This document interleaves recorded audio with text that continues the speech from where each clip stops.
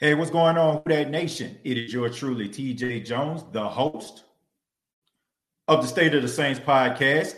And as you can see, I have a special guest with me here on the State of the Saints podcast from New Orleans Football, the go-to guy, the official plug of the New Orleans Saints, Mr. Nick Underhill. Nick, what's going on? Hey, man, thanks for having me. I'm glad to be here. Hey, man, I definitely got to call you the sports plug, man. You co-signed by Alvin Kamara, man. So you're I'm gonna have to cut him. I got to cut him a check for that. I think. I don't know, man. But thank you so much for being a part of the State of the Saints podcast. And Nick, I mean, this was a disappointing year, man. You look at the New Orleans Saints going 12-4. Get a divisional round game inside of the Superdome. Going up against the Tampa Bay Buccaneers for the third time. They forced four turnovers in the game, cost them the game. And now you look at the New Orleans Saints, a lot of things are changing. I mean, you got some coaches that are leaving, going to other opportunities, and you're going to have some players that might have to leave as well. But I think no bigger story is Drew Brees. Nick, I'm just going to go ahead and ask you the question. Do you see this as Drew Brees' last year? Have we seen Drew Brees for the last time in the Saints uniform? I would be pretty surprised if he plays next year. It just feels like everything's pointing toward him leaving, this being the last year. He signed the contract with NBC. The team has kind of even openly talked about their expectation of it being the last year. Peyton's alluded to it more than once, and he hasn't done that in the past. So I think coming into this year, there was that understanding it was going to be the last season. I mean, you never know. Like, he could have a change of heart, wake up today and be like, you know what, I want to do it one more time. But it's hard to see that happen. It felt like this was kind of the farewell tour. And it kind of felt like, it's hard to talk about him because you don't want to say anything disrespectful because of everything he's done and what he's meant to the team and to the city and all that stuff. And he had a multitude of injuries this year. But it just kind of feels like it's the time, And I don't know, last year, the Minnesota game was a little bit rough in the playoffs, but I don't think at the end of last year it was like, all right, like he's probably done everything he can. It feels like at this point, it just kind of feels like a good natural spot for that to kind of be where it kind of comes to an end.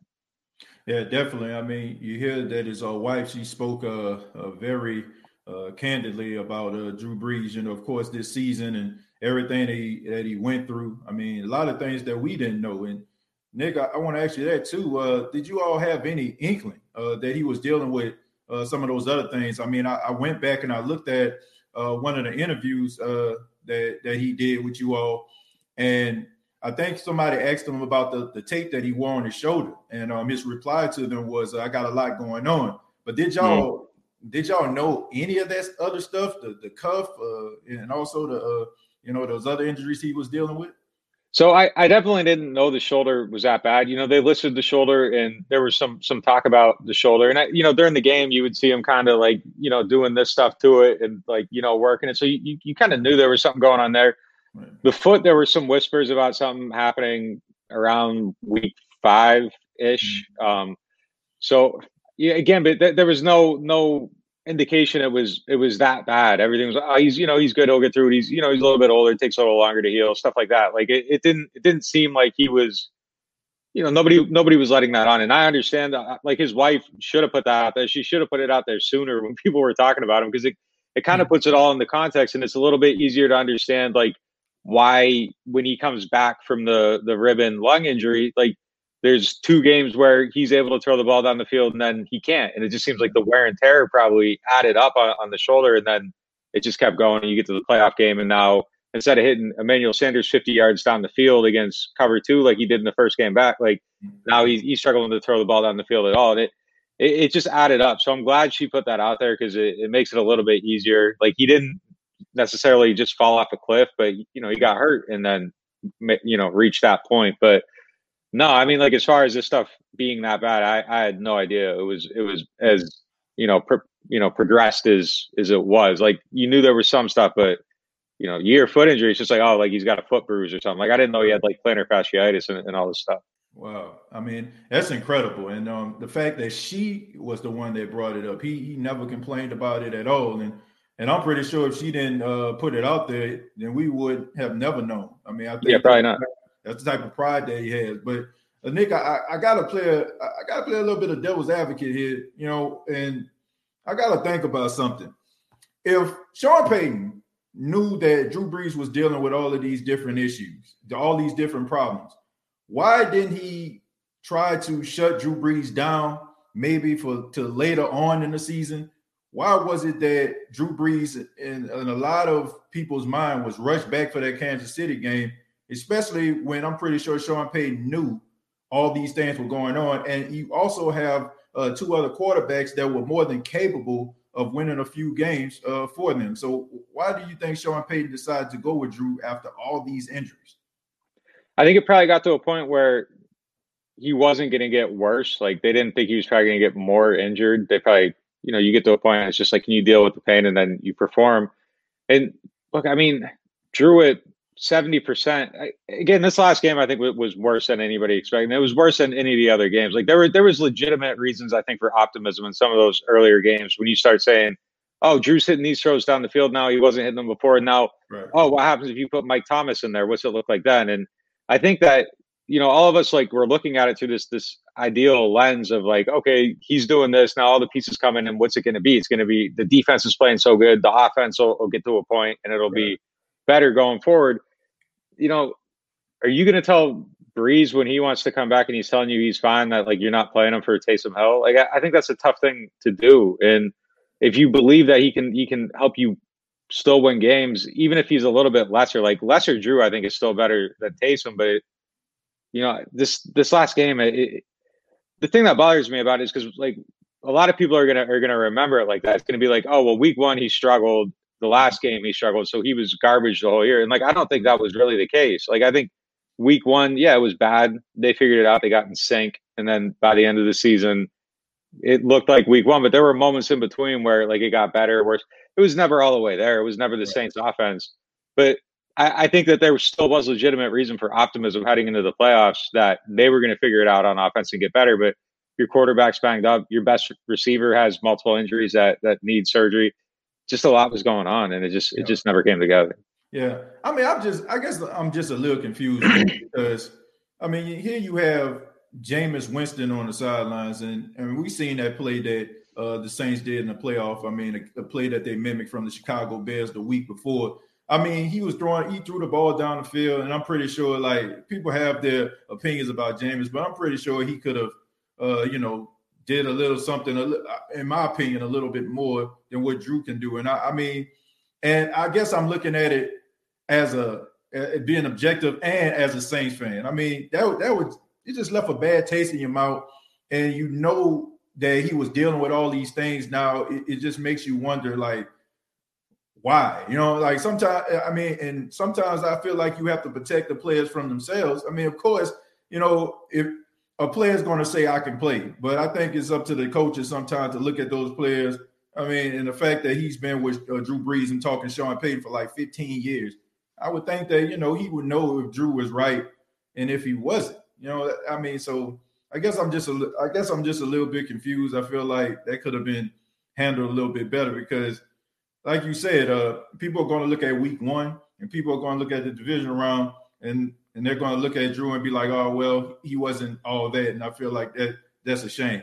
But go ahead, Nick. No, I mean, I do think that they thought the shoulder got better. And that was the thing that I kept hearing is that like, oh, it wasn't just the ribs and the lung, like the shoulder got better too. So I think they thought he had gotten better there. And again, like the game before, like it didn't look like Drew was finished or anything like that. Like the game before, like he was solid. He got into this game, and I think it just he had a lot of stuff going on, but B, like I think Todd Bowles probably just had a really good plan too, which played a part in it. And if you're Todd Bowles after that 38-3 beatdown, like he was probably thinking about that game for 10 weeks, like about how I'm going to come back, how I'm going to shut him down. And I think he did a good job with that. And then Mike's injured. He's not himself. There's a lot going on. I don't think it was all just Breeze. It's just, it would be tough. Like coming off the first playoff game to be like, no, I'm not playing Drew Brees. I'm going with Jameis Winston here, Taysom Hill here. Like, I just don't think there was enough there, but you're right. Like you get into that game and it was frustrating to watch because the Saints were clearly the better team everywhere except quarterback. They were the better team.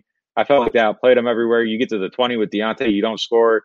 you knew right away it was trouble with the way they were moving the ball on offense. The 2 early field goals felt like the Rams game, the Rams playoff game where they're like squandering opportunities. And yeah, you're right. Like it was frustrating because you just knew the whole game like they were not moving the ball on offense. But I don't know if there was enough there before that game to be like I'm going. Well, you didn't even have Taysom, so it's like I'm going with Jameis. Right. Like I don't know if there was enough there to make that move. All right. Well, let me run something by you before we move on. Do you think that Sean Payton didn't really utilize Jameis Winston this season because of what took place last year with Teddy Bridgewater? Like, I feel like the Saints wanted Teddy Bridgewater to be Drew Brees' successor. And I think that they probably thought that Drew Brees, being the Iron Man that he was just going to play out that season, wouldn't have got hurt, and you have Teddy that's just on the sidelines ready to take over once Drew retired. And we know about the 5 games he went 5-0, right? And that he played his way out of New Orleans to Carolina.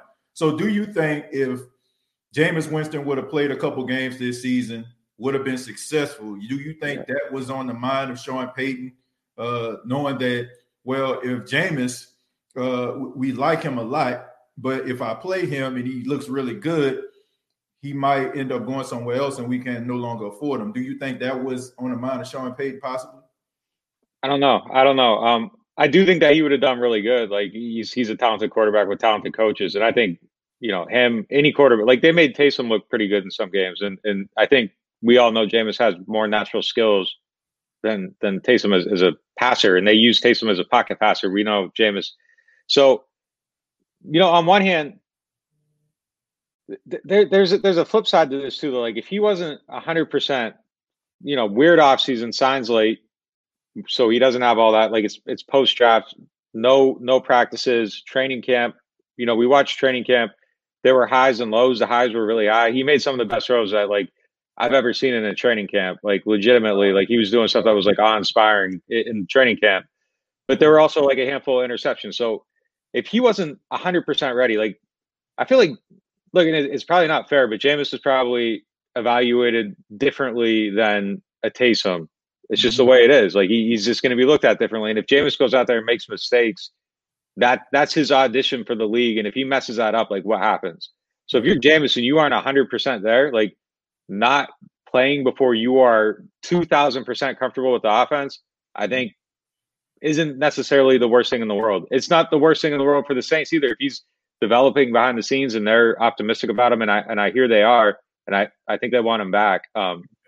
Yeah, I mean, look, it's not the worst thing in the world if people don't know how much he's improved and you want to bring him back next year to be your starter. It's not the worst thing in the world. But I do think that like they probably, if it was very clear that Jameis was totally ready and much better than Taysom, I don't think like Sean would sandbag this season for a maybe next year. I think they would have went with the obviously better player. But like if it's neck and neck, or Jameis is looking a little bit better than Taysom. But Taysom knows everything and he's more comfortable. He can minimize the mistakes. I think it makes sense to go that direction. But look, I mean, long term, I think if they fix Jameis's turnover issues and it's fumbles with the interceptions, that stuff goes away. Like he has top 5, top 7 arm talent. Like there's no question. So I would love to see him get to that point and come back. Let me shut off this fan, man. I'm sorry. I forgot to shut this off. I don't know if you can hear. No, you're fine. Yeah, but I mean, I really feel like Jameis Winston has a lot of talent. I really do. I feel like Who Dat Nation that if Jameis can cut down on the turnovers, I think that he'll be just fine. I mean, and we know that Drew Brees. I mean, you look at Drew Brees' stats, leaving San Diego, going back to and going to New Orleans. It was almost identical as far as the completion percentage, the touchdown to turnover ratio, like all of that was kind of identical to Jameis. But Nick, so for the record, do you feel that the New Orleans Saints are going to bring Jameis Winston back, correct?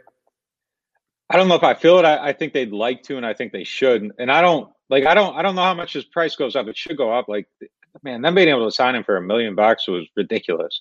It was the second dumbest thing that happened this offseason next to like Cam Newton having no options at all. Just it's weird how the league works, man. crazy. But yeah, I mean, I think that they should be able to bring him back. It might be a little bit more, but I think they have the best information. And if somebody throws $7 million at him, they know and they can match it and they can go incentive laden, and let them earn the money or whatever 1 year deal. Maybe I think it would make sense for Jameis probably to sign a shorter term deal so that he can prove it. And I don't think he should be locked in at some discount rate. Like I think with a good coach, stability. He never had stability in Tampa Bay. I mean, there was never. Good point. He never had it. He never had it like a mentor there. Like every court, like he played with Ryan Fitzpatrick, but Ryan Fitzpatrick was like trying to cut his throat. He wanted the job. Like he comes here, like he finally has like people he can learn from, stability, a good system, people secure in what they're doing. So I'm extremely I hope he's back because just I want to evaluate it. I want to see what he can do. I think that he can figure it out and be a good player. But we're gonna see what they do. Yeah, and not only that, Nick. I mean, you make some interesting points about Tampa, but you also have to look at the fact that he had the whole franchise on his back. I mean, when you're the first overall pick, your pick to be the culture change, right? So you go into the Tampa facility and everybody in the organization and everybody that cheers for the Bucks expect for you to be the guy that changes their luck, so really they don't have the patience, for you to try to figure it out. They want results right then and there. And when you combine the fact that they really didn't have a running game, they had Doug Martin, but he was in and out of the lineup. And they really didn't put a supporting cast around him. But if you look at the New Orleans Saints, he doesn't have to be the guy. He doesn't have to have to put the entire franchise on his back. You can put pieces around him. So I think that pressure being let off of him might help him to develop with the, combined with the fact that people will be a little bit more patient with him in New Orleans. But speaking of another Saints player, Michael Thomas. We talked about him a little bit, during this interview. But there's a lot of talk about Michael Thomas. Of course, we know that he's getting ankle surgery. He decided to kind of forego having surgery in the middle of the season because he wanted to play with Drew because he figured this was Drew last season. But, Nick, they got a lot of stories going around here, talking about Michael Thomas not being happy, Michael Thomas wanted out of New Orleans, Michael Thomas not really happy the way the organization is going and how he's being treated. How true is any of this true? Like, is he happy? Is he not happy? Like, is he frustrated? What's going on with Michael Thomas? Man, I wish I could tell you. I know. I don't think anybody knows what Mike Thomas is thinking ever. Like, I don't think he's talking to people like that. He's not calling up reporters and telling them that he's mad or anything. So you're left trying to read the tweets, and you don't know if he's like tweeting this lyric because it means something or tweeting this lyric just because he's listening to the song and he likes it. So we're all trying to read tea leaves. I don't know. But it's like. You just said that he came back to play with Drew and help Drew get there. So, if he's that dismayed with the organization, why are you even doing that? I know before the Philadelphia game that week, at the end of the week, he kind of told the team, hey, I got to shut it down and get healthier for the playoffs. I'm going to give you all I got today against Philly. And, that's it. I'm taking the next 3 weeks off. I'm going to be ready for the playoffs. So, he was still trying to help him get to where he wanted to go. He was fighting through, injuries, playing through a lot of stuff. So I think all those things are good signs if we're trying to put it together. The fight with Chauncey Gardner-Johnson, I think that, at this point, Mike's maybe vindicated a little bit after you see everything that happened this year. Throwing a punch at him might not be the most outrageous thing in the world, but look, I don't know. He could be, some of the stuff that came out after that. If he were mad about it, I get it. I think Mike takes everything extremely personally, and I think that's what makes him great. But hopefully he finds a way to process this offseason and not let it become something that forces him out of here, because I think he is very important to the future. If it's Jameis, that helps. If it's any quarterback, it helps. But especially someone like that, like you said, so he doesn't feel like he has to carry everything on his back. I think they have the pieces there for the next quarterback to succeed and not necessarily feel like they have to throw the team to victory every single week. And he's a significant part of that puzzle. Right. Yeah. Is he okay? Do you see the Saints trading him? I kind of know why they wouldn't want to trade him, but just for the people at home, can you explain to them like what the Saints would be giving up if they were to trade Michael Thomas? Yeah, well, I mean, if you trade him, man, you're giving up like a ton of talent. Obviously, the structure on the team. You just signed him to a massive contract. I don't have the numbers in front of me, but if you trade him, like you're paying money, dead money. You know, the money counts on the cap. So the signing bonus, whatever it is, it prorates. The money left on that is staying on the books. So you're paying, tens of millions of dollars for him to play football for somebody else for what? Like, so I think that he would have to make it very, very clear that like he's either A, not going to show up to play, or B, extremely disruptive. And I don't know if that's in his DNA all the way. Like not playing doesn't seem like, I can't picture Michael Thomas not playing football. It's just, I don't know. It'd be crazy. Yeah. And I don't think the situation is that bad. I don't know. Like he would just have to become extremely disruptive for them to like want to pay him to play somewhere else. And I don't know if it's at that point.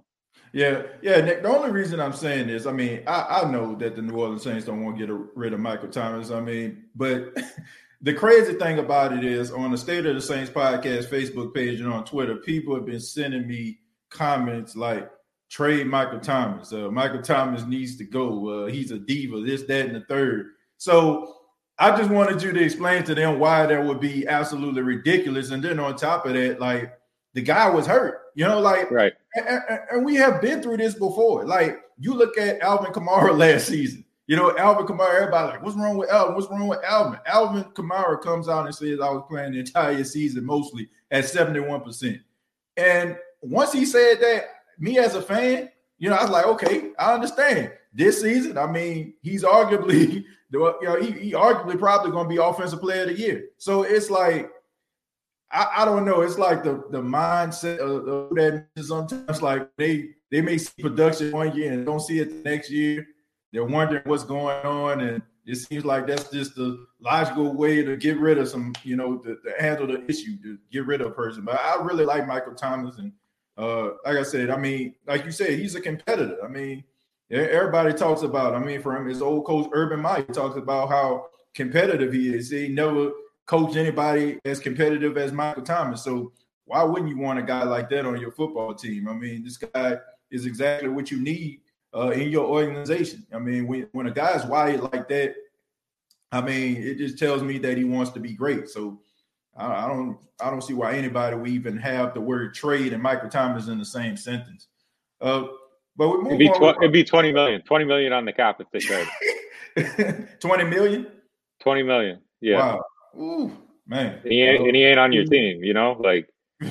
Well, he's not going anywhere. Just 20 million. Nah. They already got some cap issues, and that's my next question to you. The Saints being close to $100 million over the cap. Of course, we know that the cap most likely going to go down due to COVID-19 this season, and the New Orleans Saints have some decisions to make. And some of the players that we probably have seen and known and loved throughout the years might have to end up leaving. What player do you think would be, I guess, the top priority for the New Orleans Saints to resign?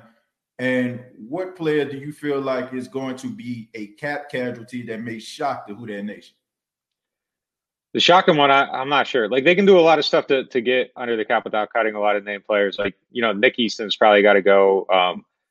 Malcolm Brown might be one that hurts that you got to let go just for money reasons. But like they can do a lot of stuff to get to where they need to be, but they aren't going to have a lot of money to shop for new players. One of probably Trey Hendrickson or Marcus Williams is probably likely not going to be able to be brought back. If you're just looking at it pragmatically, like they could get really aggressive and find a way, but you start doing aggressive stuff and now you're tied to, guys you don't want to be tied to for too long into the future. Like if you start pushing money forward, it becomes harder to get rid of, instead of Cam Jordan aging up and, at a point where he's no longer productive, like you're committed to him for, $20 million or something like that, and you can't get rid of him. So those are the positions you put yourself in. So that's what they need to evaluate as they kind of reboot into this new era, is how much do they want to keep it together and at what cost? And that's going to be interesting. So they can either choose to make a lot of moves and just kind of reset now and be good in a year or two, or keep pushing with this core. And look, when you're already committed to Mike, Alvin, and some other guys, I think there's probably still going to be like a reasonable level of trying to be competitive and keep a good team together because they already got a lot of money in the guys. And I think, putting another quarterback in place of Breeze, like they just won 12 games with like injured Breeze and Taysom Hill. Like I don't think it's that far of a stretch for them to go out and sign a veteran that gets cut, or if Jameis fixes himself, I don't think it's that hard for them to win 10 games with the players they have around quarterback. But yeah, I mean, there's going to be some stuff that happens, and it's going to be tighter for sure. I mean, they build the team like with the idea that the cap's going to go up 15% every year, and now it's dropping down to 180 million, and they got to clear $95 million worth of contracts. So it's a lot, but it's not that hard. It's really not that hard to do because they build this stuff in to like push stuff down the line. Like that's their whole cap management strategy is to push money into the future. So there's a lot of things there, but it's tighter than it's absolutely tighter than it usually would be. Yeah. I mean, Nick, I've seen this movie before. It's not a year that goes by or maybe a couple of years that goes by. The Saints salary cap is always in the news. You're always seeing it in mainstream sports, how they're going to fix this team, this, that, and the third. And Mickey Loomis, and along with the financial department, they do an outstanding job, moving and shaking things around in order to keep core players. So, but for me, I just think a top priority has got to be the Ryan Ramcheks and the Marshawn Lattimores. I feel like those are the two top priority guys that you need to re-sign for this team. Trey Hendrickson, I'm kind of on the fence, Nick. I understand that he had a big season, but it's almost equivalent to me like Von Bell, right? Von Bell, like before his contract year, with forcing fumbles and catching interceptions. I mean, he had like his best seasons. But, if it came down to Trey Hendrickson and Marcus Williams, I think I would have to go with Marcus Williams because 100%. Marcus Williams has been more consistent than Trey Hendrickson, but I think maybe an exception of last year where that was kind of a down year for him. But more often than not, Marcus Williams has been pretty steady at the safety position. That's something the Saints been lacking for a long time. So, I would definitely try to make him a top priority. And like I said, I understand pass rush is important, but I have to see more Trey Hendrickson. I mean, you combine that with only 1 year and also being in and out of the lineup. So, I mean, that would be my top priority. I would pick Marcus Williams over Trey Hendrickson. But Nick, thank you so much for being a part of the State of the Saints podcast. Thank you so much for your time. And let everybody know how they can get in touch with you. Yeah, I'm on Twitter at Nick_Underhill, and my website is neworleans.football. We got an article on there breaking down move by move how they can get under that cap, so check it out. Yeah, y'all check it out, neworleans.football. Make sure y'all subscribe. And, I mean, like I said, Nick is the go-to guy, man. We're going to start calling him the source, Nick Underhill, because hey, like I said, I got to, Nick. I mean, look, this man been co-signed by Alvin Kamara, man. So thank you so much for your time. We really do appreciate it. And thank you all for checking out the State of the Saints podcast. Make sure y'all subscribe to the YouTube channel, youtube.com, search the State of the Saints podcast. Also check me out on Twitter at State of Saints, and previous episodes available on iTunes, Spotify, iHeartRadio. Thank you so much, Nick. I really do appreciate the time, man. I appreciate it, man. Thanks for having me. All right, take care.